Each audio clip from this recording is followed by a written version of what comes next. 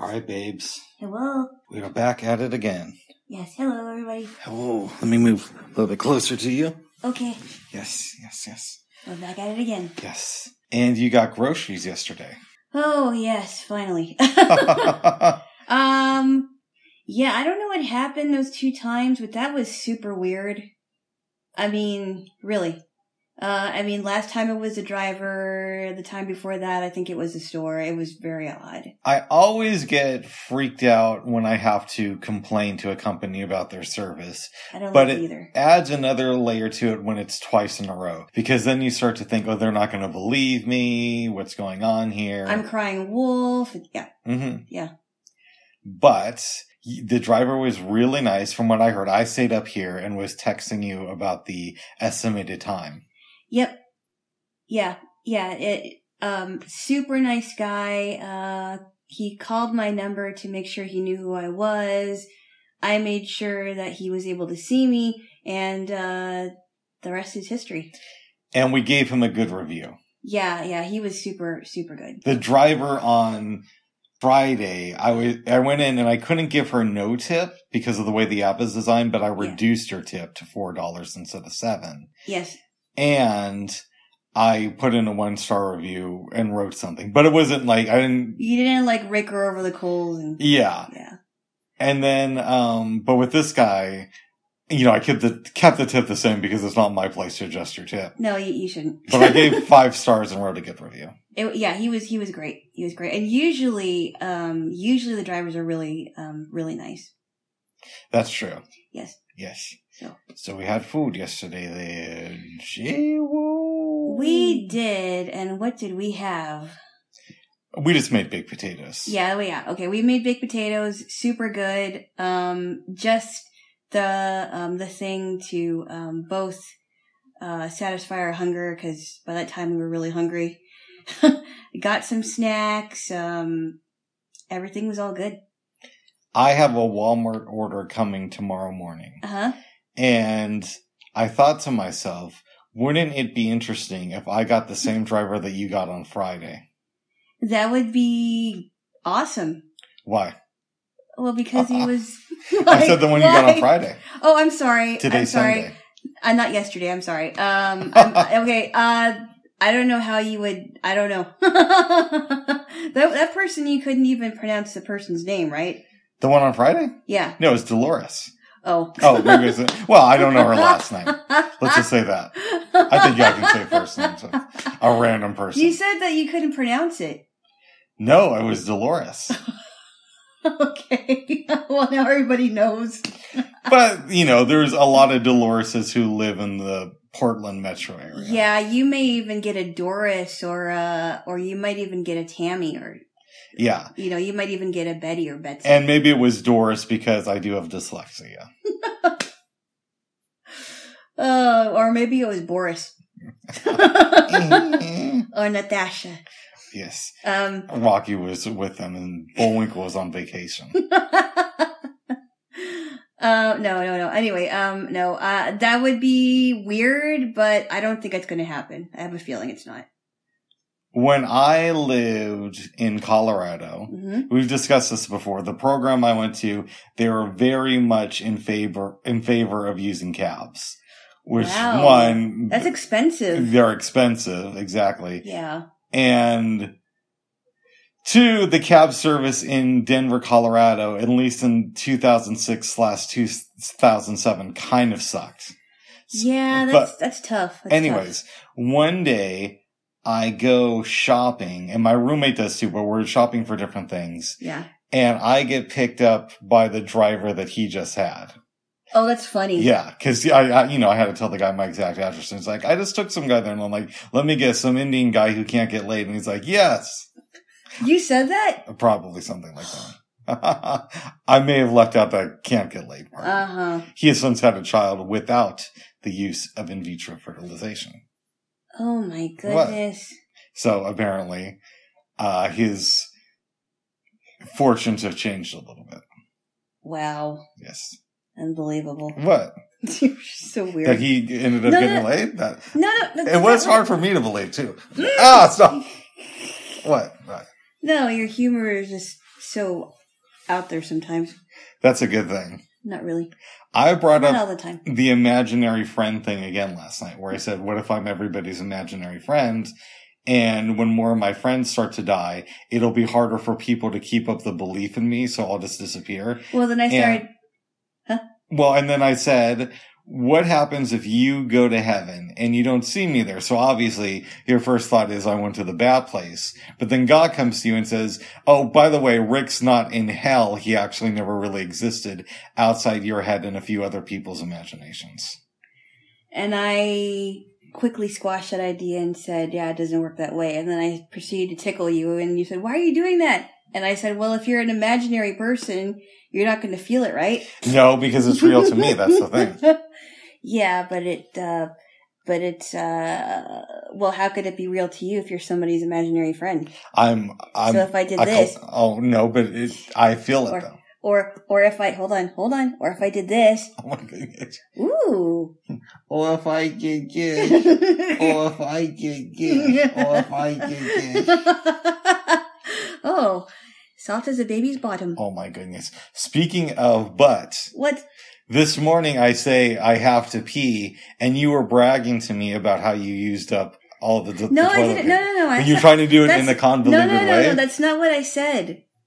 I said you did it in a convoluted way. I You didn't come right out and say it. You said, oh, Bob, okay, let me just say it the way... Fresh toilet paper. I'm like, that's great, babes, but I actually just have to pee. All right, God, stop. Bubs. Tell me. Okay, let me explain it to everybody, because Rick is going to say it in a weird way that doesn't make any sense.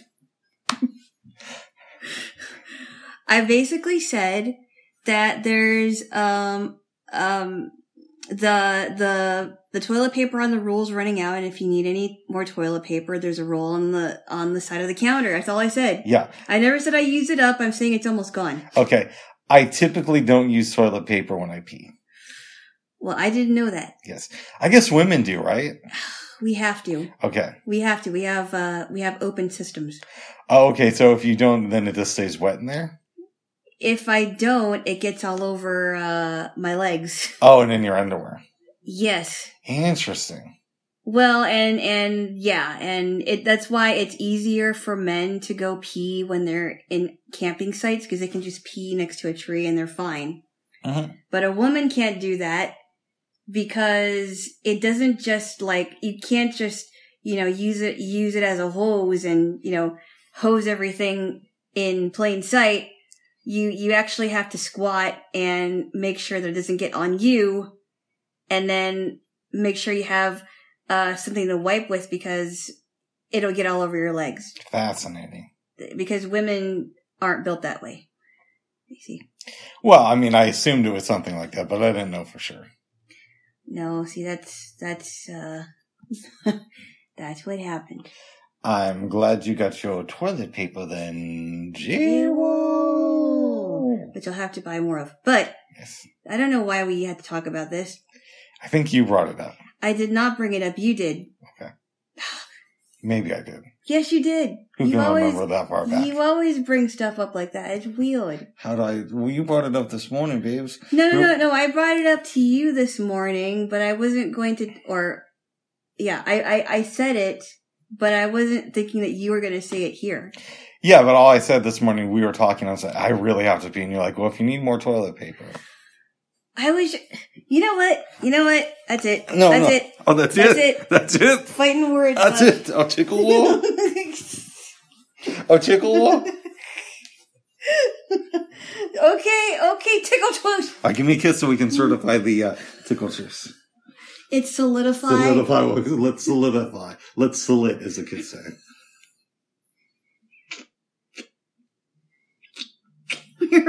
You're weird. No, I'm normal. So that was cool, babes. Yeah. Yeah. Well, TP aside, because we have other stuff to talk about. We do. We had a pretty good day yesterday. Yes, it was good. Very good. You played me. I put on some Blood, Sweat, and Tears. And I, for some reason, thought that they were, because of the name, they were going to be like a heavy rock band. Yeah. I knew some of the music, but I didn't know the name of the band. Yeah. If that makes any sense. Because, you know, I've known people over the years who like to listen to oldie stations. Yep. But, they were really good. And I didn't know that they had some just like jazz pieces that they did. Yeah, some instrumentals, good stuff. Mm-hmm. But I was really disappointed because, on the Blood, Sweat, and Tears playlist, I don't know if I can find another version of it, but they had, a version of Spinning Wheel, but it missed a part. There was a part that was taken out of it, and I liked that part. And it's a part that was, towards the end where it goes da da da da da da da da da da, and it sounds like a calliope. And I was like, "What? They took that part out." And I don't like it when,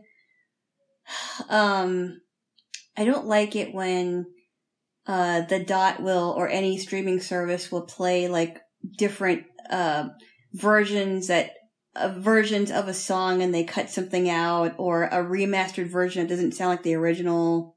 I hate that.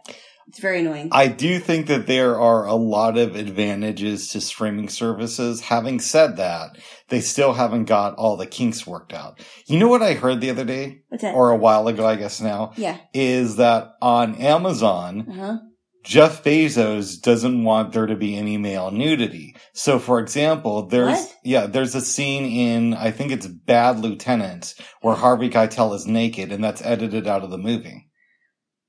He doesn't want any nudity? He doesn't want any male nudity. And he doesn't like full frontalness in films that they have on Okay, Amazon. so... That could just be an urban rumor that I heard online. Oh, okay. But that's really strange. Well, that means that he wouldn't want... He may not want to have the Full Monty on his service, because in the Full Monty, apparently the guys are naked. So do they show everything in that movie? I have no idea. I forget. You've never seen that movie? No, I have not seen the Full Monty. I've heard about it. It's also been made into a musical, and it's about I've seen it multiple times.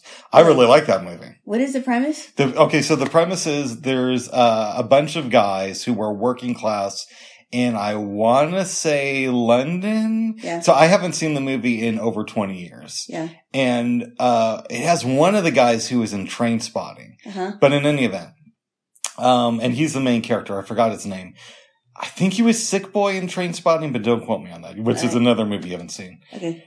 And he has a 9-year-old son who he is trying to get along with because, the mom and him have separated, but he's super poor. Yeah. And so these guys get together and realize they can make money if they do this like male striptease show and show everything. And it's about their struggle of whether or not we should do it. So like that's, an interesting, that's like a shocking premise. Like a bunch of guys decide to get naked on stage. Yeah. And they do have some of that, but it's also about what's it like to be poor and be a little bit older, have responsibilities, and not know how to do it. So like, in one scene of the movie, this guy who I think he used to be a boss at this mid-level company tries to kill himself. Yeah. And is rescued at the last minute. He tries to do with carbon dioxide poisoning. Oh, wow. I haven't seen it since the 90s. Carbon monoxide, you mean? Yeah. I haven't seen it since the 90s, but I remember thinking it was really good. I think I saw it like 2 or 3 times. I would be open to watching that again. That's interesting. There's another movie that I've heard about, and I don't know. It was with Jada Pinkett Smith, and it was called Magic Mike. Yeah, I've heard about that. I don't know. I don't know if it's good or not. I heard it's another kind of a striptease movie. I normally don't like those films, even if it's with women. Yeah. But I think the Full Monty, to me, was done really, really well. Oh, wow. Yeah. Yeah, like I wouldn't want to watch, striptease or showgirls. It's just not my thing. I know that they got completely naked in the Full Monty, but I can't remember if they just showed, from the back or if they showed full frontal. Huh. Something tells me, though, that because it was the 90s, you actually don't see any balls or penis in it. I could be wrong. Well, and I know they made it into a musical.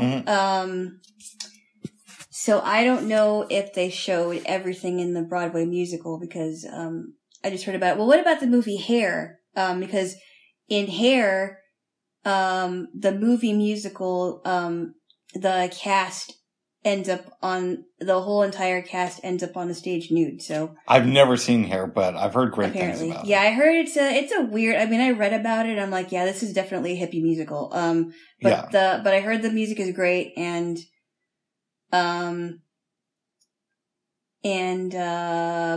I also heard that in the Broadway show they are nude on stage. I would be down for watching a movie version of Hair.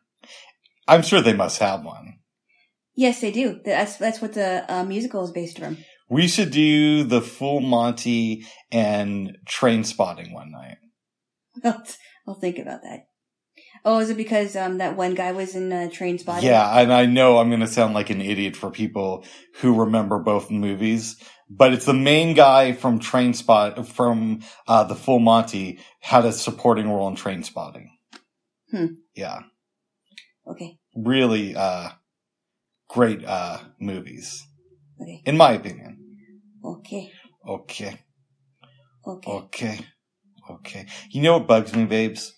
A lot of things? Yes. Okay. Life. What bugs you? But more specifically, last night, as I was trying to fall asleep, I don't think you were out already. I had a hard time sleeping for a while. I don't even remember when I went to sleep. I just didn't try to go to sleep for a while, but once I tried, I was out immediately. I remembered there was something I said here recently, a fact that I got wrong. Mm-hmm. I'm like, I gotta bring that up tomorrow, and I've completely forgotten it. Oh, hopefully you'll remember it. I'm sure. Was it about a movie? It was probably about a movie. I don't even remember the context. It might have been about a movie. Huh. Oh, God. That thing last night in bed that really annoyed me. The Miles Davis thing. Oh, is that what it was? No, that wasn't what it was. You were trying to find... No, I know what that was, but that wasn't the inconsistency. I'm just saying that's something else that annoyed me. Yeah, that one. So we were talking, and I forgot how Miles Davis came up. I said to you, I gotta share this with you. And I'm looking for a poem that was in the book Yo Bum Rush the Page. Mm-hmm. And it's basically a book of poems that were related to people who were on Def Poetry Jam, which is a show that I enjoyed back in the day. And we need to watch some of it sometime. Mm-hmm. But I couldn't find this poem. And it took me a while. Eventually, I knew where to look to find it, but I couldn't enlarge the print. And it's one of those things to where you really want somebody to speak it out. Mm-hmm. Instead of having a computer voice read it to you, so you never heard the poem. Oh. But I said I'm going to try to memorize it for next weekend. But didn't you say you got someone to read it, and it was yeah. Guy? So here's what happened.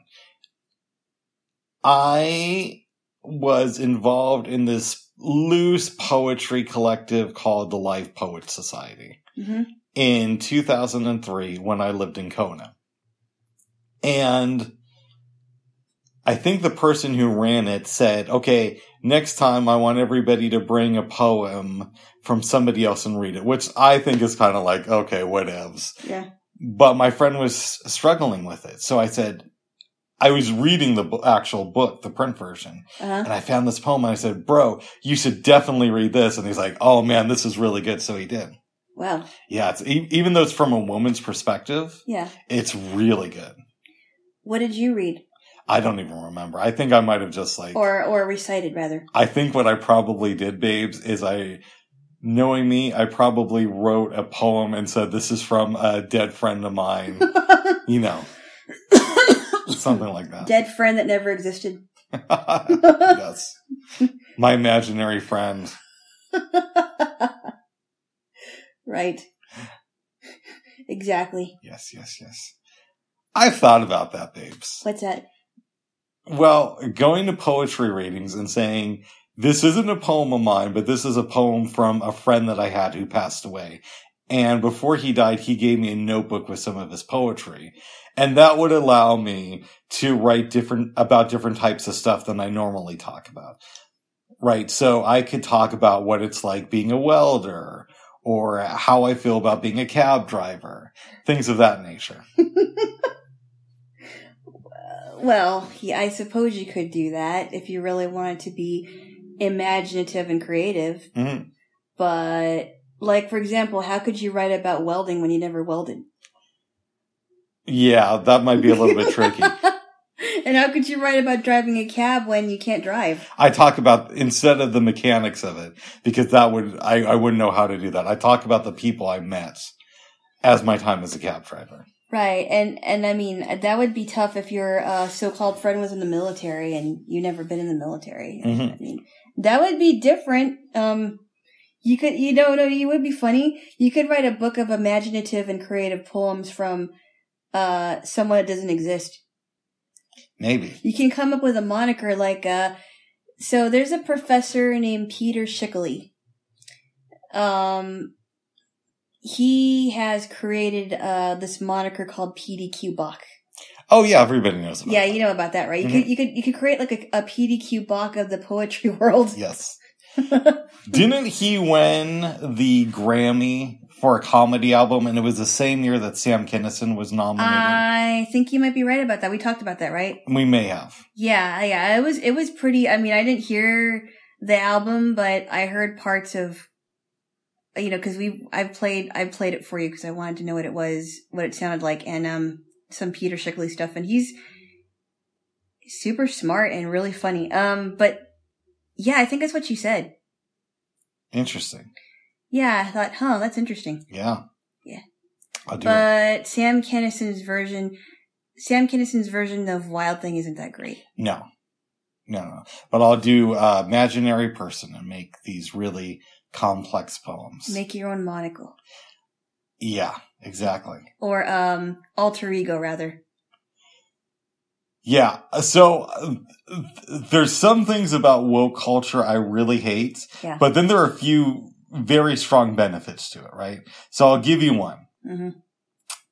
I love people, but sometimes I've noticed with white people, they'll try to project themselves and their feelings onto a black person. Okay. Have you noticed this? I've kind of noticed it on both sides. Right, but you've definitely noticed it with white people. Like, give me an example. So, oh God, I can't think of one, but in general, I've noticed there'll be times where some white person, usually kind of lib, and then maybe a little bit older, will say something, well, you must have felt like this in this situation to a black person. Oh, as if they knew? Yeah. Well, what about white people that try to make themselves seem more woke by saying that they are also a minority? That's crazy too. But let's keep on one. Or they make themselves sound like they're black or whatever. Let's keep on one track at a time. I think it's I don't think I think I may have heard it on shows. Yeah. So, one of the few good things about woke culture is now as a white person, you can't really do that. And it always made me feel a little bit, uneasy. But I'm just thinking a way this could go awry is what if there's a white guy who still wants to do that? So instead they write these poems and they say, this is, my black friend who died last night. And now I have his, poems talking about what it's like being a black man in America. Yeah, I don't know. I just, that could go really, really bad. Yeah. But if somebody did that, I would not do that. I don't know. And then you see the other extremes where, white people are apologizing for the atrocities against black people when they never did anything. And I have a problem with that too. And I think that, this whole woke culture thing has really gone very, very crazy. Both sides are crazy, though. Did you know that there is some bill in the South where they're trying to censor black authors? I never heard of that. Yeah, I need to do more research into that. I saw a story about it on YouTube last night, but of course it's as I'm starting to fall asleep. But apparently some southern states are trying to censor some black authors. I'm gonna do more research into that. I think, so it goes on the conservative side too. Uh-huh. So, it is what it is there, Jay. Well, we need to stop canceling. But. Yeah, I think this whole censorship, canceling, whatever is just insane. Jon Stewart did have a really good observation where he says, I've noticed that the people who are in the cancel culture, it's like the only thing they can talk about. And I've kind of noticed that too. I don't know if that's true or not. Oh. I don't think they'll admit it. Well, I mean, the people who say that cancel culture is a bad thing. It's like, yes, but there's other bad things in the world too. Yeah, but it's a big problem. It is a big problem. It is a very big problem. But we have many big problems in this country. I know, but that's one of them. It is one of them. But it's not the only problem. Oh my goodness. Yes. Now. Yes. I am hopeful that Joe Biden will be primaried from the left in 2024. Whether or not that'll happen, we'll have to see, and that it's a complete non sequitur. Yeah, I'm like, why are we talking about that? As I'm saying, and I'm like, this is not related at all. Yeah, it's not. Oh my goodness. Speaking about pizza, let's talk about Joe Biden. Speaking of teriyaki chicken, why don't we talk about Madonna? Yes. Okay, where do you want to go now? You want to go to the movies? Well, we also did watch some Ted Lasso the other day. Oh, that's right. Yes. Let's talk about that. Let's talk about he's here, he's there, he's every fucking where. Roy Kent. Roy Kent. All right. Enough with the singing. You don't like my singing. I don't like that song. Oh, why not? I don't know. I think the theme songs are kind of corny. I do too, but they're fun. They're fun. They're corny. The show is corny, but that's the whole thing. Is you're watching a corny show. The only corny person is Ted Lasso. Everybody else is not corny. Well, maybe Coach Beard is, but Ted Lasso is like the corniest of them all. No, but even some of the stuff that happens in the show is kind of corny.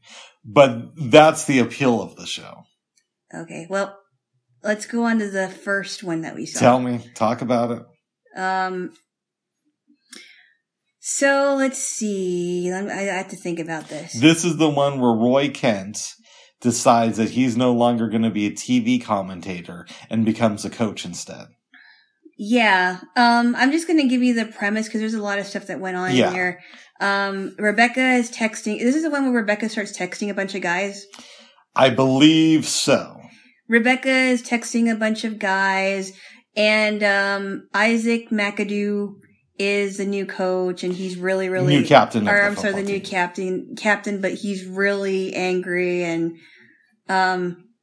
Dr. Sharon wants to know if Isaac is okay, and Ted's like, well, I think he'll be all right. I think it's in the same episode where Coach Beard gets back together with Jane. You might be right about that. Yeah, and Higgins is very upset because, he's a part of that group, the Diamond Dogs. It's just so funny. Ted started it. Yeah. So anyway, Higgins is talking to Rebecca and saying, I'm really worried and I have a friend that, blah, blah, blah, blah. And she's like, well, it's best not to get involved because there's, her mom is back in the picture and she says that she's leaving her dad for good. But she said, well, just wait. My dad's going to give her something expensive and she's going to move back into the house. And that's basically what happens at the end of the episode. The mom makes Rebecca shepherd's pie, tells her how long to heat it up, and that's about it. Mm-hmm. You don't see her for the rest of the episode. And Roy takes Isaac because he's trying to teach him a lesson. Yeah, I'm sorry to interrupt you, but Ted said, hey, could you help out with Isaac? We're having some issues. Yeah, and so he takes him and has him play with just regular players. Mm-hmm. And he basically gives him a speech. He's like, this is what you used to do when you were a kid, and just have fun with it. It's just a game. Yeah. Have fun. Do what you want to do with it. And so he has a bunch of fun with these players. I think he gets knocked to the ground once, right? He does. But he decides, but it seems like he's having a good time and he's smiling, and that was the end of that. And then Roy decides, because Ted wants Roy to come back as a coach, and Roy doesn't really want to do it, but he eventually decides to leave the studio where he's doing his commentary gig in the middle of a broadcast. And he goes down to the studio. I like this. He's running, but he has some problems with, I think, his knee. Yeah, and he gets hurt again. So he goes there. He gets his ticket under the name Reba McEntire. Is that what he did? Yeah. And then he gets into the stadium. I love this scene. First he goes, and some people who run the stadium or who are there, I guess tickets, I don't know what they do. And he's like, I'm Roy Kent. I deserve to be in. And they're like, I'm not sure if it's him. Then he goes, gets his ticket, comes back to them. And he's like, fuck off. And they're like, oh, maybe that is him. Yeah. And he runs out into the field and they start singing, Roy Kent, Roy Kent. All right. He's there. Okay. All right. I don't believe in swearing, but you I just will in did. a song. I will for a song. So you just did, Bubs. I will for a song. You did outside of the song, Bubs. I never swear. You just did. If I say it when I was singing the song. No, you're talking about how they knew who Roy was. Oh, well, that's giving, that's giving a recap. All right, are we having a tickle war? Or are we having, No. Are we having a kiss? No. All right, give me a kiss. Okay, so, Roy becomes the coach. that was pretty much the end of that one, but I think you should explain the second one because that one was very interesting. That one was very, very, very interesting. What For me. happened? No, that's the episode where Nate wants He wants a window table for his parents and him because they're celebrating. Hold on. I'm just thinking, are we conflating the two episodes? Was that wait, was Nate in the first one with the parents? I think he was, right? Oh no. All right, we're just going to count the two episodes as one big episode. All right. All right, so what happened in the second part of this? No, I think you should say it. This is the one where Ted, This is the one where, oh, let me think. That's... People must love listening to this and making fun of us. Well, you should know because you watched it. I did. I don't remember. Oh I know this is the one where Ted had the panic attack. Yeah, that was, let me think. That was the one where, was that the one episode where, Jamie, Roy didn't want to coach Jamie? Yes. And Roy didn't want to coach Jamie, and then Jamie finally, kicked the ball into the... he confronts Roy, and Roy gives a good speech. He's like, you're good, and that's a problem, and you need to be bad. You need to do what got you into the game. And Jamie's like, You mean you want me to be bad again? And he's like, no, when it's appropriate, in the right time, you can be bad. Yeah. And that seemed to me like somebody who's dealt with little kids before. Yes. The way that Roy phrased that. Yeah. You know. Yeah. And then his sign to Jamie, letting him know he can go off the rails, was all the coaches flipping him off. He was like, oh, don't worry, you'll see it. Yes. Okay, that was... Now, this is also... Rebecca she's texts with the guy in both episodes, but this is when it goes a little bit more crazy. And she's going back and forth with this guy. I know who it is, so I can't say anything. Okay. All right. But your man Ted has a little bit of a panic attack, and he had to leave, and he told Coach Beard that it was his stomach. Yep. Nate makes a bizarre play that wins the team the game. Yes. Rebecca comes back to the locker room, sees Ted's jacket, and gets concerned. Yeah. And then this is the episode with her mom. Yeah, and then, okay, so that was it. Yeah, we completely screwed this up. I should have just, anyway. I blame myself too, because I know we watched Ted Lasso the other day, but it was yesterday. Yeah, that's the other day. I couldn't remember everything about the episode, so I'm like, oh, this sounds right. This sounds right. Nathan, I saw something like this yesterday. So Nate, I think... I'm trying to remember. It's hard to, because they were back-to-back episodes. Yeah. And sometimes I don't want to watch 2 episodes in a row because I get them mixed up. See, I could watch like 10 episodes in a row of a TV show. Yeah. Just don't ask me to recap it after. Yeah. Well, I guess it's easier with Seinfeld because I've watched more Seinfeld. Yeah. And this is the first time I'm watching Ted Lasso, the seasons. So, I can't keep track of everything sometimes. It's kind of a little bit weird. But,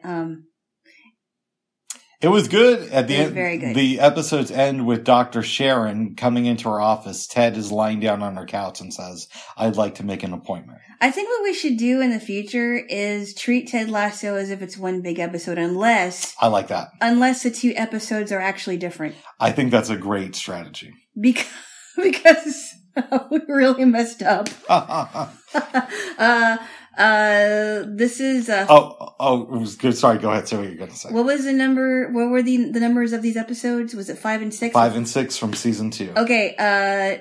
If you haven't watched Ted Lasso yet, once you get to the second season, watch 5 and 6. You'll know what we're talking about. Alana's really enjoying the show.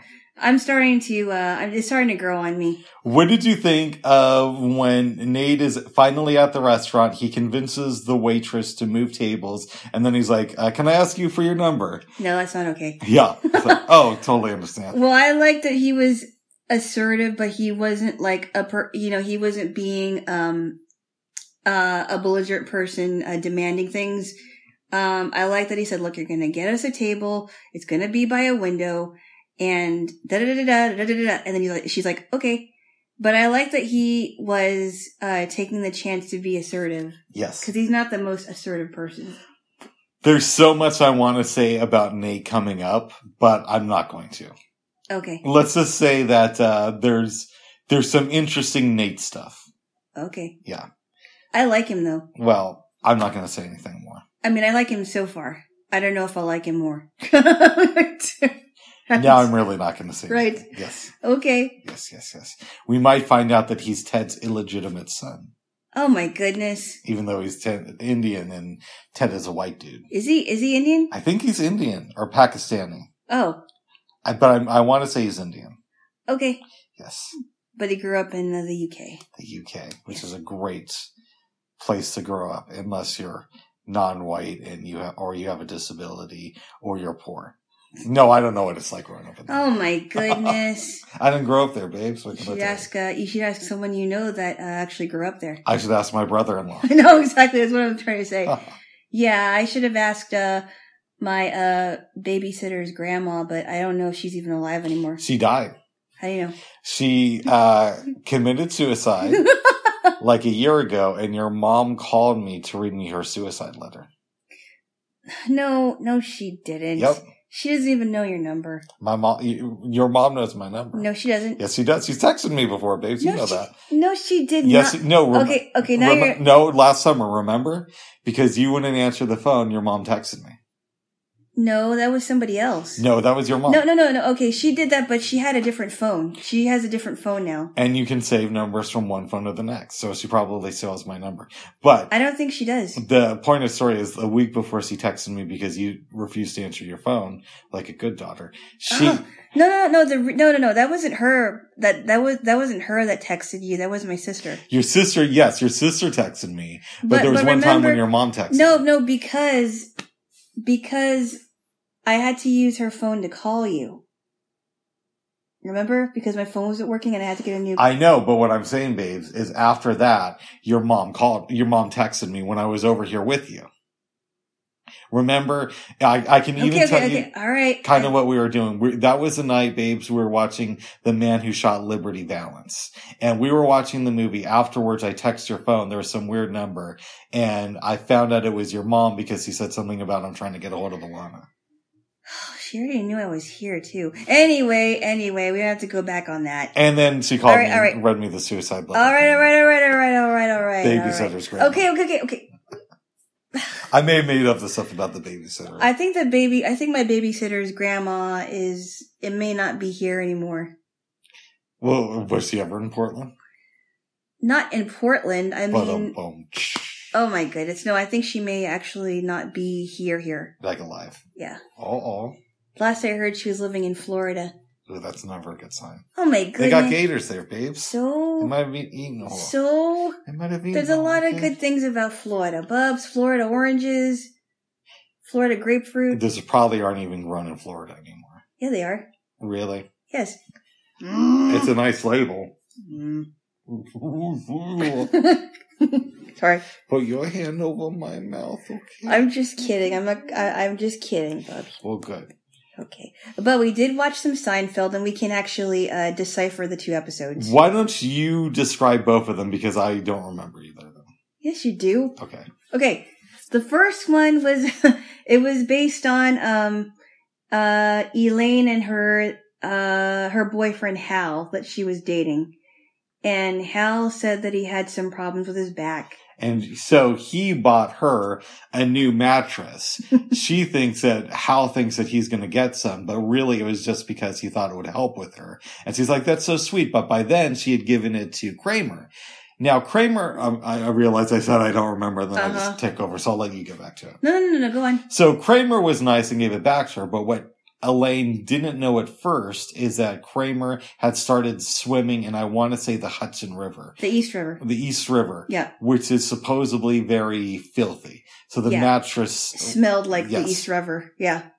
While this is going on, Jerry has hired an architect to help redesign his kitchen. Yes. Is that the proper term? I'm horrible with stuff. I think it might be like an interior designer. Designer. And he's asking all these questions. George comes over, borrows the guy to redesign his desk so that George can sleep under it. in his office. Yes. So George is excited at first. He goes to bed one day, and Mr. Steinbrenner walks in, just sits there and is humming the song. His grandkids come in, including a little kid named Brian. He seemed really nice, and he goes under the desk and he's like, Hi, I'm Brian. And George is like, get away from me. And then there's a dog. He starts licking George. And then he's calling Jerry and saying, Jerry, call in and say that you have a bomb, that you're going to threaten to bomb the place. Call in with a bomb threat. And he's like, I'm not going to call in with a bomb threat. So he does, and everybody tries to get under the desk. George is already there. Mr. Steinbrenner thinks that this is a sign that George might be a psychic. But he also puts him in charge of fixing the one problem that the bomber had, which is have fitted hats for everybody. So instead of just giving out the regular hats, make sure that everyone who attends the stadium that day has the right hat size. Oh, that was a great episode. That was a great episode. And then the next one was about, they were making fun of dentists. Anti-Dentite. Starring Deborah Messing. Even more importantly. Who's that one guy from Breaking Bad? Heisenberg himself. Bryan Cranston. And he played Tim Whatley. Oh, that's right. Tim Whatley, who was making fun of Jewish people. Because he had just converted to Judaism. Yeah. That's a good episode. And he was supposed to be this dentist that would make fun of, he was supposed to be this Jewish dentist that would make fun of Jewish people. Mm-hmm. I like this. And I know that before Breaking Bad, Bryan Cranston was known for the show Malcolm in the Middle. Mm-hmm. But I never really got into that show. I tried to watch it once. But the mother was just really annoying to me. He seemed kind of pussy whipped, and the kids on the show didn't really. I didn't get into jive it either. With my sense of humor. I didn't get into it either. It was a big show though, but I never got into it. I knew a lot of people who liked that show. Yeah, it just wasn't for me. Mm-hmm. But even when it was in syndication, I didn't really care. He's apparently made more money off of Malcolm in the Middle than he did off of Breaking Bad. Oh, wow. That's one of those shows I really want to show you, babes. Mm-hmm. But it takes a little bit of time to get into, and you can't really skip an episode with that show. Mm. You have to watch every single episode, and there's like 65 of them. But it is so brilliant. 65 babes. Of them. I'm guessing that's around what it is. I don't know. The thought of watching people making money off of selling meth is not really my jam. Oh, it's so well done, though. Yeah. It's so well done. And then there was a silence. You can watch it with an ex-meth head. Uh-oh. No, I don't know. It's like half of my friends. Oh my goodness. I'm just joking. Joel. Uh-oh. Yes. So we did that. Ate some food, listened to some music, and then we started our movie night with West Side Story. You were going to give the recap because I was super confused by this. So there's some parts of it that was confusing to me, but I only saw this movie the second time last night after I watched it in my early 20s. I had never seen it before. Okay. So I was wrong. So Rita Moreno is in this movie. Rita Moreno does not play Maria, as I thought. For the longest time, I thought she was Maria, but she played Anita, who was a friend of Maria's. Now, in fairness to you, I will say that whenever they talk about this movie, they discuss Rita Moreno, and it seems like they underplay the importance of Natalie Wood, or if they mention her at all. I don't know. Well, I'm not sure if they underplay her, but she is gone. But she was the main character in this. She was the main character, yeah. She was one of them, yeah. Mm-hmm. But when you hear people talk about the movie, it's usually about Rita Moreno, and they don't mention Natalie Wood, which is weird because this is her film. Right. But I think we need to read up on this story. Go ahead. So it takes place in, I believe it's New York City. This came out in 1961. There's a feud going on with two gangs, the Jets, who are the New Yorkers, and the Sharks, who are, Puerto Ricans. And I don't know how this feud had started, but they've had a feud for a long time. And the Jets are trying to convince this guy, Tony, who's no longer a part of the gang, to go, I guess he's working in a shop, right? I assume so. I actually fell asleep through part of this movie. Yeah, I know, because I was trying to wake you up. Oh, okay. See? You're like, oh, yeah, I'm falling asleep, babe. It was only for a couple minutes. It was more than a couple of minutes. Oh. I had to wake you up several times. Oh. Anyway, so they convinced him to go to the dance, and I think the dance is like at 10 o'clock. Okay. Somewhere around there, because he's supposed to clean up that store. He goes to the dance. He meets Maria, who is one of the sisters of the Sharks, Bernardo. And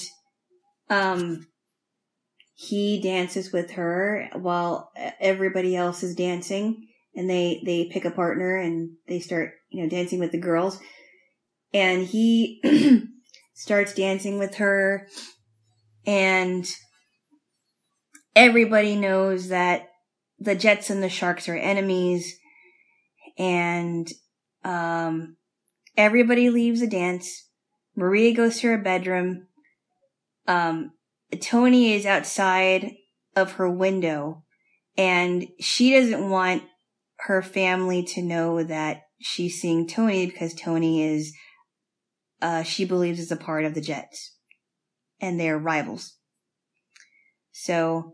Instead of Benny and the Jets, it's Tony and the Jets. Tony and the Jets. Tony and the Jets. Sorry. So I'm not going to give everything away because a bunch of things happen. They are, Tony is planning to be a part of this rumble with the Jets and the Sharks. And Maria tells him, well, I want you to stop it. Don't fight. I want you to stop it. The rumble happens. Bernardo is killed. I believe. So I'm not sure who killed him, Tony or Riff. I'm not sure. Riff is one of the gang members. Mm-hmm. Maria thinks for a while that, well, he killed my brother. And he said, well, nothing was meant to happen. He wasn't supposed to die. I don't like that he died. And, she agrees to still be with him after that. Anita is very upset and says, well, Tony killed your brother. And, I'm sorry, Tony killed her brother. Let me think.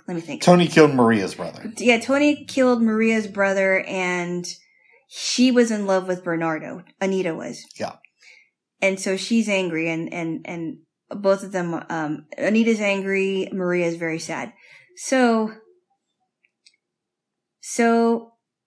the investigation's going on. The officer shows up at, I think it's Maria's place. Yes. Maria and Tony are spending some alone time. By now, I think he's crawled out of the window. He crawled out of the window. She tells Anita, look, go to Doc's store and get me something for my head. And she's basically, that's her way of saying, let so-and-so know that here's what's up. Yeah. Yeah.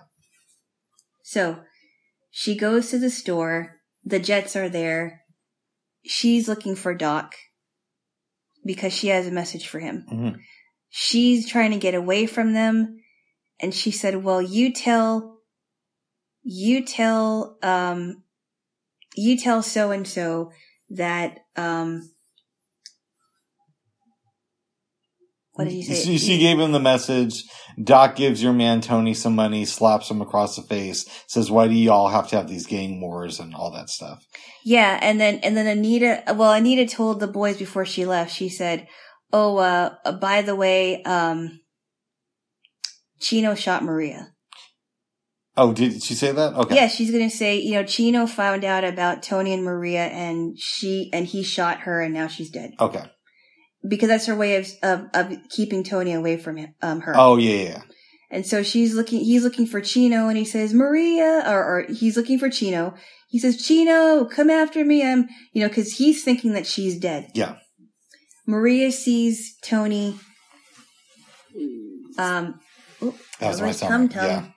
So Maria sees Tony and, without them knowing, Chino finds Tony and shoots him. And before he dies, she's talking to him and she tells him that she loves him and he falls to the ground. His gang circles around him and she grabs the gun that Chino had and is threatening to shoot all of them because now she's very, very hurt and she's expressing her hatred towards the gang.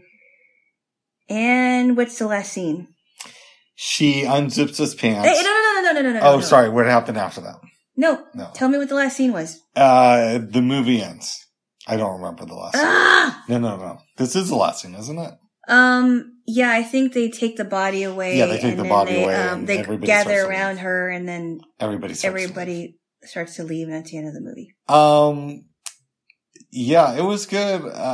So AFI says that it's the second best musical ever made. Even better than The Sound of Music and My Fair Lady and Mary Poppins. I liked it, but it's not even the best musical I saw last night. It's good. I'd give it a 7, but it was... I need to read up on it because there's some things that I was confused about. I know that it's loosely based on Romeo and Juliet. Yes, it is. But I don't know. Maybe it's just me. Maybe I just don't get the movie. I think you need to watch it again or read about it. Okay. I liked it, but I didn't love it. Okay. I don't think I need to see it again. Uh-oh. What? Well, I think you should. Why? You even said it's very confusing. Well, it is, but that doesn't mean that I'm not going to see it again. Oh. I want to read more about it because there were just little things that confused me, but it wasn't like huge things. I think what we should do, babes, is we should make it our regular Saturday night film from now on. And we'll watch it every single Saturday. No, not every Saturday. Wow. Or, you know what we could do, babe? Since I have the mixer, every Wednesday we'll have West Side Wednesday. No, that's a little bit too weird. Okay. No. Yeah, I might be alone on this one. I thought it was good, but I didn't love it. Yes. I mean, I think The Sound of Music is better than this movie, but I'm not going to say that it's horrible. It's also directed by Robert Weiss, who did The Sound of Music. And also directed some other great movies like The Day the Earth Stood Still. But there's some other musicals I want to see, like Fiddler on the Roof, and I heard Oklahoma's good too. I've heard that too. Yeah. You keep talking about Fiddler on the Roof. Yeah, I've heard some clips of the music. I keep hearing about the storyline. I think it's at least 3 hours long. And I heard it's a sad movie, but I heard it's really good. We got next week's movie lined up planned. Yeah, we do. Okay. I don't see a need to see Fiddler on the Roof, and you don't want to see Raging Bull. But not at the moment, no. Okay, but what if this? Since I'm not really into the whole Fiddler on the Roof, what if we do that's our double movie night? The Friday after next. You know, in 12 days, we watch Fiddler on the Roof and Raging Bull. I will think about that. Okay. Raging Bull is kind of heavy, and Fiddler on the Roof is for 3 hours. Raging Bull is about 3 hours too, I think. Oh, geez. Yeah. How are we going to do that? We'll start early. We'll start at 4. Is it really 3 hours? I think it's close. Let me see. Alexa, what's the running time for Raging Bull?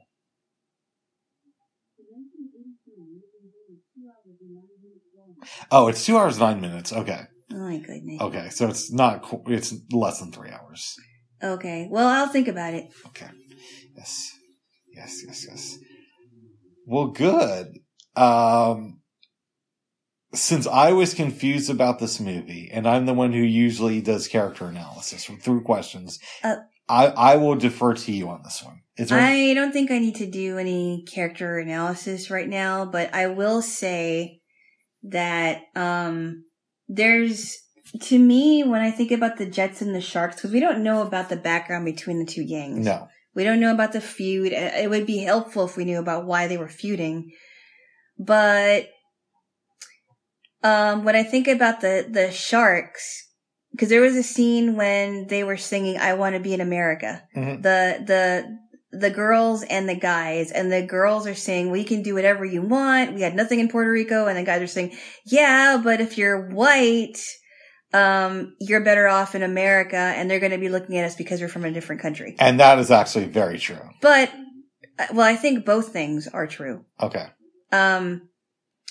Yeah, you're like, yeah, well, that's really true. No, it is. Especially back in the 60s. If you were white, it was a lot easier to live in America. In the 60s, yes. So I thought it was interesting. And then, the Jets, when you hear their song about, I'm not, I think they're saying, oh, well, I don't need a job. I'm just sick. And it's kind of like their excuse as to why they're not doing for themselves or in a gang. And that's how they're, making their money. To me, the reason these two gangs have problems is it's obvious. It's over race. You get to see somebody else as the other, therefore you can hate them. But I wasn't talking about that. No, but you said, why did the gangs have a problem with each other? And that's why. No, I understand that. Oh, you do? I'm just saying I didn't know the background of these gangs and how they got together. They got together over race. No. You're not paying attention. Okay. I mean the background of how the Jets formed and how the Sharks formed. Okay, gotcha. Yeah. Yes. And, and when you hear, the one song about the Jets where they're trying to talk, they're talking about, our Officer Krupke is the officer, excuse us for what we do. We're just bad kids. Mm-hmm. We came from dysfunctional homes. We're just bad. We're not working because we're sick. And I thought it was kind of a funny song. Nice. Yeah, because a lot of them made excuses like, oh yeah, we're just delinquents because that's all we know what to do. Good stuff, babes. Yeah. Good, but not great. Oh my goodness. Okay.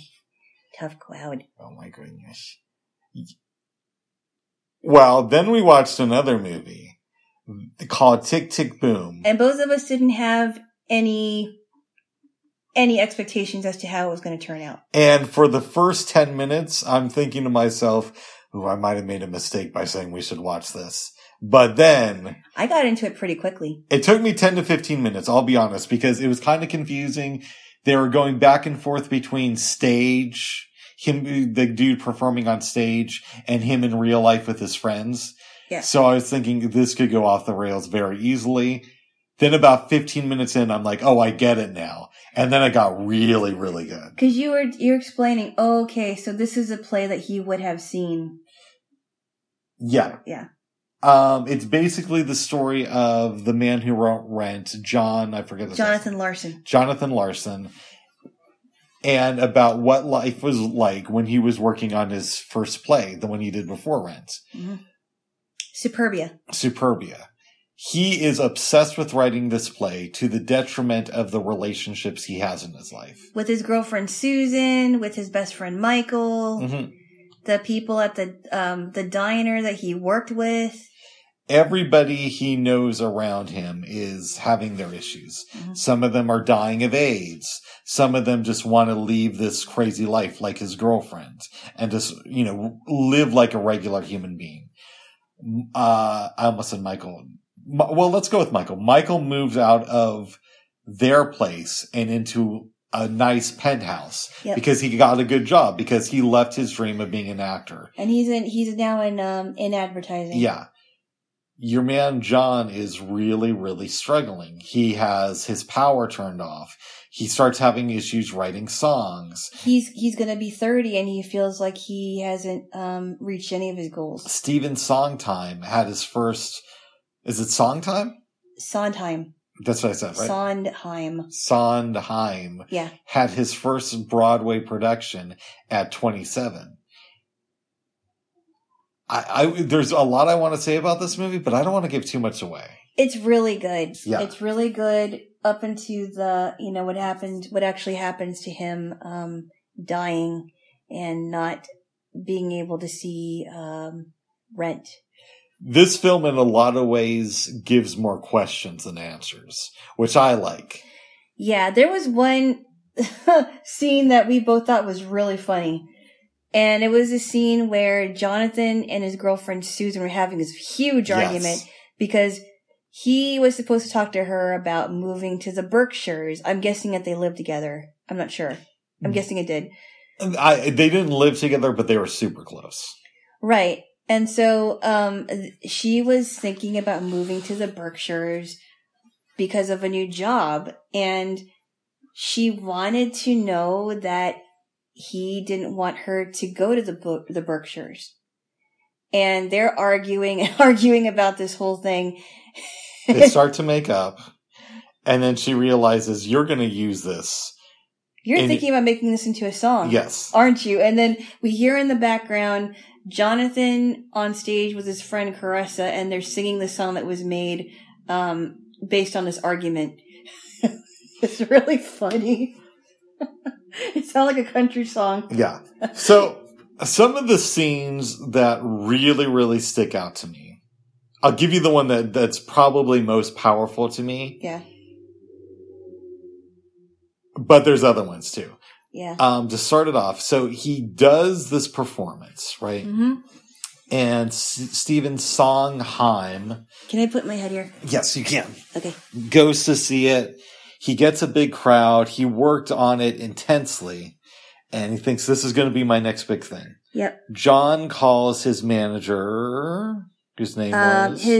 Rosa. Rosa Stevens. She's talking about everybody love this. This is amazing. So John says to her, okay, so where do we go from here? And she's like, oh, you're going to have to start writing the next play. Nobody's going to produce this. Yeah, it's like, start on writing the next one. And I love that because that's what artists do. Yeah. That's the reality of being an artist. So exactly. As you know, yeah, I have done performances throughout my adult life. As have I. On somewhat of a big level. And there have been times to where I've gone to a performance thinking this is going to be a huge thing and nobody shows up. Wow. And there have also been times where I've gone to a performance, have been told that there are very important people in the audience. I go on stage and completely kill it. Everybody says that they love this and that this is the turning point of your life, and nothing happens after that. Yeah. And you know some of those stories that I'm not going to share here. So when that happens with a manager, I'm like, yeah, I 100% believe that moment. That seems so much like this happened in real life. I've had performances where I thought I did all right and I completely bombed. And I didn't realize I bombed. Like the very last performance that I gave in college before I graduated was a total disaster. I mean, it wasn't like a total disaster where people didn't know what I was playing, but my notes were flat and, I, was wearing some ill-fitting outfit that I used to fit in. And it just wasn't good. And I think because of all the stress too, I also had to, worry about finals that I had to pass, and I had to pass a piano proficiency test before I graduated. And I did pass it, but it was very, very stressful. And it was just, there are some performances that I did very, very well. Yeah. And there were some where it was just, I wish I never performed it. But here's the thing. I related to it because it's like, there are some performances to where I absolutely killed it, and very important people were in the audience, and it didn't make any difference in my life whatsoever. Yeah. Except for I felt good for like 5 minutes after the show, and I was stressing out for like 2 days leading up to the show. Yeah, it is, isn't it? Like, it's a major, major stressor for 2 days to, 2 weeks before it, and it just builds up, and then you work so hard, and you finally do it, and you practice and you recite, and it's all worth it because you put in that work. That's the best kind of feeling. That's what it is. It's just about doing the work. It's not about getting the accolades. There was one time, Babes, where I bombed really hard in front of a group of people, and most of them had seen me do great performances in the past. Yeah. Except for a few people, and one of those few people is, I'm not going to say their name, but they're a director, and they had like one of the top movies come out this year. Really? Yes. And the performance I did, don't say any names. I'm not going to say it, but I know who you're talking about. Yeah. And the performance I did, this was maybe 6 years ago when he had released a couple more smaller movies. And so I'm thinking about this maybe a week ago, because again, this director had, in the top 5 highest grossing films of last year, his film was in the top 5 and also very critically acclaimed. So of course I'm going to think to myself, well, what would have happened if I would have done a great job at that performance? Would he have cast me in this movie? And then I think to myself about all the other times I killed it in front of super powerful people in the industry and nothing happened. Yeah. And I think it doesn't matter. It's just about the work. It's just about the work. And sometimes you'll get noticed, and sometimes you won't get noticed, and sometimes you'll get criticism, either constructive or cutthroat, and sometimes you'll get recognized and patted on the back for it. So it could go either way. This film to me says so much about the life of an artist. I also really like the scene a little bit earlier in the movie. It's the first time he encounters Stephen Sondheim when he goes to, I forgot what they call it, but it's where you go to present your musical and judges will talk about it. Oh, it's a workshop, right? Yeah, it was a workshop. It's the workshop that he was doing. And one of the judges says, I didn't like this, I hated that, and then Stephen Sondheim completely disagrees. So the first judge starts agreeing with everything that Sondheim says. Was it I don't know if it's a workshop or whatever you call it, but yeah. That was kind of funny. Because we've known people like that who are in the arts. I love artists, but there's a lot of kiss asses in the art community. There just is. And it's always going to be like that. They're always going to agree with whoever the most powerful person in the room is. Right. Because they might be successful to you, who's nobody. But in their eyes, they're looking at Stephen Sondheim like he's the one that they want to, emulate too. Yeah, like that one guy, Ira. You remember Ira? Tell me. Well, Ira, I liked how he was very honest with Jonathan about how much is it going to cost for musicians? Yeah. And he said, look, I'm sorry, but you're going to have to get your musicians somewhere else because we can't pay for that. It's going to cost $100 per musician. So he sells his stuff. He goes to the advertising group.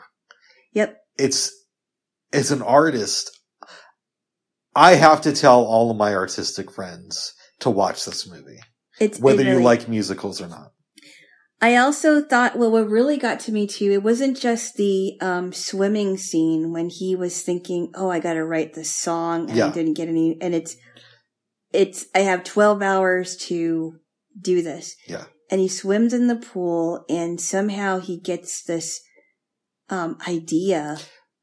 Yes. And you know why that's so great? Yeah. Is because that's so realistic of what happens in the artistic process. You'll be slaving over something for days or weeks at a time, and then you'll go off and do something else when you feel like you should be still working on the thing. And that's when the real work happens. I love that. Yeah. I love that. I mean, I've heard stories about songwriters that have wrote songs, and it's like it was only a few hours old. Yeah. That they wrote it, and it's like, I'm stressing out over this, and then I have to think, okay, and then they're thinking about whatever it is, and it's totally unrelated, but they end up writing about it. It's brilliant. It is. It's a brilliant movie. Another couple of things that stood out to me outside of the artistic thing. There's this great scene where he's walking with Michael, and it's right after Jonathan completely blew the opportunity to participate in the advertising marketing group. Yeah. And they're talking about life, and he starts telling Michael, it's easy for you. You're this really successful guy, and you have no problems in the world. And Michael starts talking about, well, you have somebody who loves you. I don't have that. And look at who's trying to stop me. Jesse Helms, the moral majority. Or minority, was a minority or majority? And you can just go out and be in a relationship, but because I'm gay, I can't just do that here. I thought, to me, that was a great, powerful scene. Well, I think what was powerful about that was when he admitted that he had HIV, and that's a little bit later. I know, but okay, that was later. But that's a great scene too, though. And the one scene too that was especially powerful was when Jonathan was sitting outside, and somehow a piano was outside in that field, and he was writing a song based on his friendship with Michael. And in the background, you hear Michael singing "Is This Real Life?" And he's remembering the times with Michael, and then after that, he resolves it by telling Michael that, whatever it is, I'm going to be by your side, I promise. Yep. And but they were really good. I mean, Michael was really good in that movie, and the guy who played Michael, and the guy who played Jonathan. And I also thought, if you don't mind, go ahead, about how Jonathan was thinking, I'm turning 30 soon, and I don't have any work to show for it. And sometimes I think about that, and I'm like, do I have anything to show for my artistic ability? Because right now it's kind of at a standstill. Mm-hmm. But that doesn't necessarily mean that I'm never going to show anything for it, or never going to have anything to show for it. It just means that right now it's like on a hiatus. That's the conundrum of every artist I know. Yeah. Every artist, and I know some artists who are fairly successful. Yeah. Every artist I know thinks like that. Do I really have anything to show for my work? I'm glad I'm not the only one. For the years of struggle I put in. Yes. It's just a fact of life. If you accept the artist's way, or the path of the artist, or whatever you want to call it, that you're going to feel those emotions. That goes with the gig. I think it's very healthy to feel that, and I think it's very healthy to verbalize it. So I disagree with you a little bit. I think it's normal to feel that. I don't think it's healthy at all. I think maybe healthy was the wrong word. I think normal it was a word. That it's not uncommon to feel that way. Yeah. But I think it's also good to verbalize it because I kind of feel like musicians and artists are not understood. Of course not. That's the whole point. Like when I was trying to explain to people in my family, the struggles that I was going through in my last year of college, they didn't understand. At least I don't think I explained it correctly. They don't, because people who do normal stuff are never going to understand what it's like to be in the arts. Mm-hmm. They just don't. Mm-hmm. And part of that too is because artists don't really fully understand it too, because it's this weird connection between reality and fantasy. You walk this very bizarre line all of the time, and it's hard to put into words. And if you know, you know. But if you don't know, you don't know. Mm-hmm. And even if you know, you only kind of know. Yeah. You know what I mean? I think the thoughts of an artist are so complicated. Yes. And I'm realizing that as I get older. But I'm glad that I'm not the only one that feels like that. No, I mean, everybody has their take on it. So it's not that we all feel exactly like Alana, but there's a lot of overlap. That's not what I meant. No, I know, babes, but I'm trying to contextualize it. Okay. And it's a very bizarre thing. And when you get into rooms with artists, we all think that our work is more important than the other artists that we're talking to. Uh-huh. And simultaneously think that our work isn't as good. It's this very bizarre thing. Yeah, I feel that way too. Yeah. There's comparisons and, and I also think one of the reasons this story is so tragic but also works is because Jonathan Larson is known for the musical Rent. Yep. But he died the night before its first public showing. Yeah. So he never got to experience success. Yeah. You know what I mean? Yeah, yeah. But what he left behind ended up being successful. Yeah. Which I thought, wow. And I keep thinking, well, what if that happened to me? I think with me, 9 times out of 10, that's what's going to happen.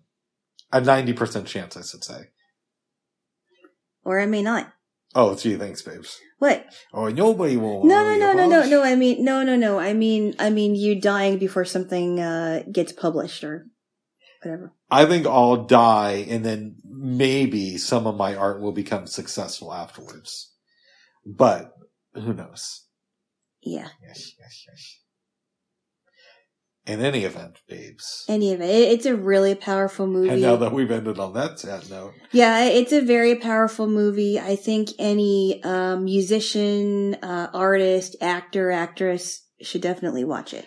I wonder, too, who died first, Jonathan or Michael? I don't think... I guess we could find out. We could find out. I have a feeling Jonathan died first. Maybe. But Michael got diagnosed in 1990. Yeah, but Magic Johnson got diagnosed in 91 and he's still around. And Magic Johnson is a super rich, famous celebrity who was also not just famous, but famous for doing something to where he had to be in peak physical shape. Yeah, but I don't know. Magic Johnson was famous. And he was in great physical condition too when he got diagnosed. Yeah, but even if he wasn't in great physical condition, I mean, I met someone that I won't mention the name of. I don't know how great this person's health is because we stopped talking, but he's been around. I don't remember exactly what year he was diagnosed, but he's been around for a while. It was a year before I met him there. Blah. No, I think it was before. It was years before, but I can't remember when. Something tells me Michael didn't get the same treatment that Magic Johnson got. He's a character in a movie. No, but he's based on a real person, babes. I know, but you do this all the time. What do I do? Every time I try to talk about Magic Johnson, it's like, yeah, but they're like super famous. No, but for real, he was a rich guy who had a high profile and still does, not to the same extent as the early 90s, but is still very well known and was in great shape when he was diagnosed. I think there's going to be a difference between that and a guy who has a little bit of access to money, probably keeps himself fit, but isn't in Magic Johnson level. Yeah, but I mean, even if he was, it may not be true that he's gone. I'm just saying. It isn't a disease where the rich people survive more than the poor people. I think when you're rich, you have access to certain resources that you don't if you're poor. And it's not that Michael was broke. He had a great job, but he wasn't Magic Johnson level. I don't know. I got a weird way of thinking of stuff. Oh my goodness. Watch. We'll do the research and we'll find out that he died in 1992 and you'll be like, Bob, nobody could have put that together. I don't know what I'm going to do with you, Hammond. You're gonna listen, okay? Because I'm always correct, okay? No, not all the time. Most of the time, okay? No. Yes, yes, yes. Not all the time. Oh my goodness. Is there anything? Oh, let me ask you this. Yes. Would you recommend Tick Tick Boom to your family? If so, what's the elevator pitch? I don't think I have an elevator pitch for this one. I don't need to have one for every single movie, but why do I have to have one for every single movie? Seriously. Because it helps you form an idea of what you would say to people to sell them. Well, okay, if I had an elevator pitch, I probably would say something like, if you really want to know the life of an artist, watch this movie. I like that a lot. Yeah. If you really want to know a day in the life of an artist and the thoughts of an artist, then watch this movie. I wouldn't say the day in the life of an artist, but I get where you're going. You know what I mean? The life and thoughts of an artist. Yes. Yeah, I like how you try to correct my elevator pitch. I'm just trying to help you refine I don't like that one. I'm your focus group. Well, I did like the scene with the focus group. It was pretty funny. That was great. It's weird because on one level, this movie isn't realistic at all because there's so much music and you're going back and forth between the stage and real life. And on another level, I completely buy into it and it's so realistic. It's almost because it's done in kind of like a fantasy way. Yeah. It allows it to be realistic. And the girl said that the events in the story are true except for the stuff that Jonathan made up. Yeah. So we don't know which one he made up and which one he didn't. Great movie. I'd give it an 8.5, maybe a 9. Oh yeah, I'd give it around the same score that I gave in the Heat of the Night. But in the Heat of the Night and Tick Tick Boom are good in their own ways, but the scores, I would score them the same way. I think that in the Heat of the Night is better, but it's close. Yeah. Yeah. It is. They're very, very close. Yeah, as far as how good they are. But I think that the reason why Tick Tick Boom is so good is that the both of us relate to it very, very closely. Yes. I don't know what it was like being a black man in the South in the late 1960s. According to Alana, it was all cake and ice cream. Bubs, I didn't say that. Sorry, babes, I didn't know. Okay. Oh, Bubs, you're not being good boy. I'm always good boy. Give me a kiss. Give a kiss to the never naughty boy. Okay. No, he's that charming. I will say that. But I do know what it's like being a struggling artist and, being shit on and metaphorically speaking, of course. No one defecated on your face or anything. No. And then feeling like you're progressing and then taking 20 steps back and all that stuff. Being the only blind student in a music department. I don't know what that's like. No, I know what that's like. Okay. It's very hard. Okay, good. I mean, it was not hard when it came to other students, but It was hard when it came to, former teachers. Nice. I think for the most part, my teachers were supportive, but there was one of them that wasn't as supportive, and it could have really broken my spirit. Oh. But that's a struggle that some artists go through. That's right, babes. And you will be recommending this to your family. Yes. Nice. Yes. Because I would love to watch this with my mom. Yeah.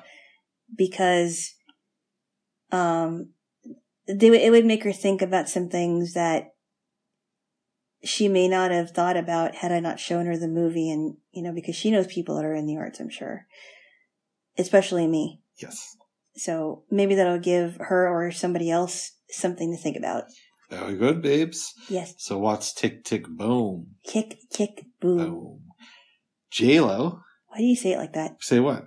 Tick Tick Boom. I don't know. Whenever I hear the term Tick Tick Boom, I think of rap music. Okay. Because of that Ice Cube song.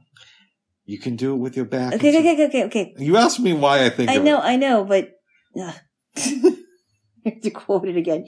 Anyway, And I know he said like tick, tick, boom. And I say like tick, tick, boom. I say it in more of a chill, relaxed way, but it still has a hip hop influence. Okay. I don't know. In any event, babes. Yeah. Did you have any dreams last night? I did not. I did. I did not. I did. I think you should. And you were in my dream. Again. I was in bed with this woman. We were doing our thing, and then J-Lo comes in. Wait. You never mentioned that. Yeah, I did. No, you said that you were doing a project with somebody. In bed. And we were doing our thing. And the project was an adult project. Hold on. Babes, we're polyamorous streamers here. You said a project. Oh, babes, we're polyamorous streamers here. Okay? You said a project.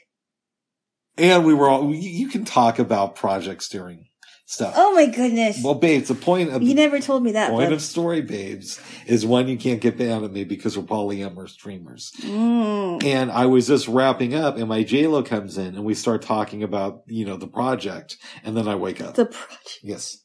And that's how I remember. You never told me what project it was. No. I don't think we were having sex. I was just seeing if I could get a reaction from you. What? That's why. What? Okay, I get it. No. But I was in bed working with this girl on a project. My J-Lo comes in. I put on my shirts and I start talking to my J-Lo. What?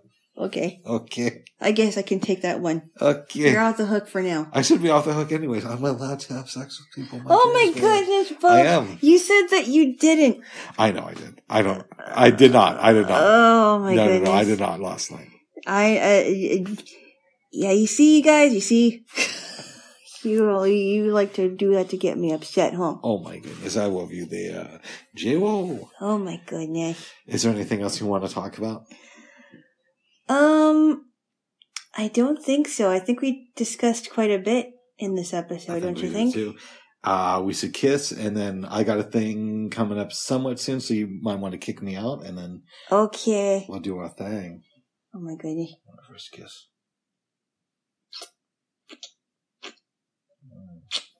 All right. Okay, bye-bye. Bye-bye. Bye-bye.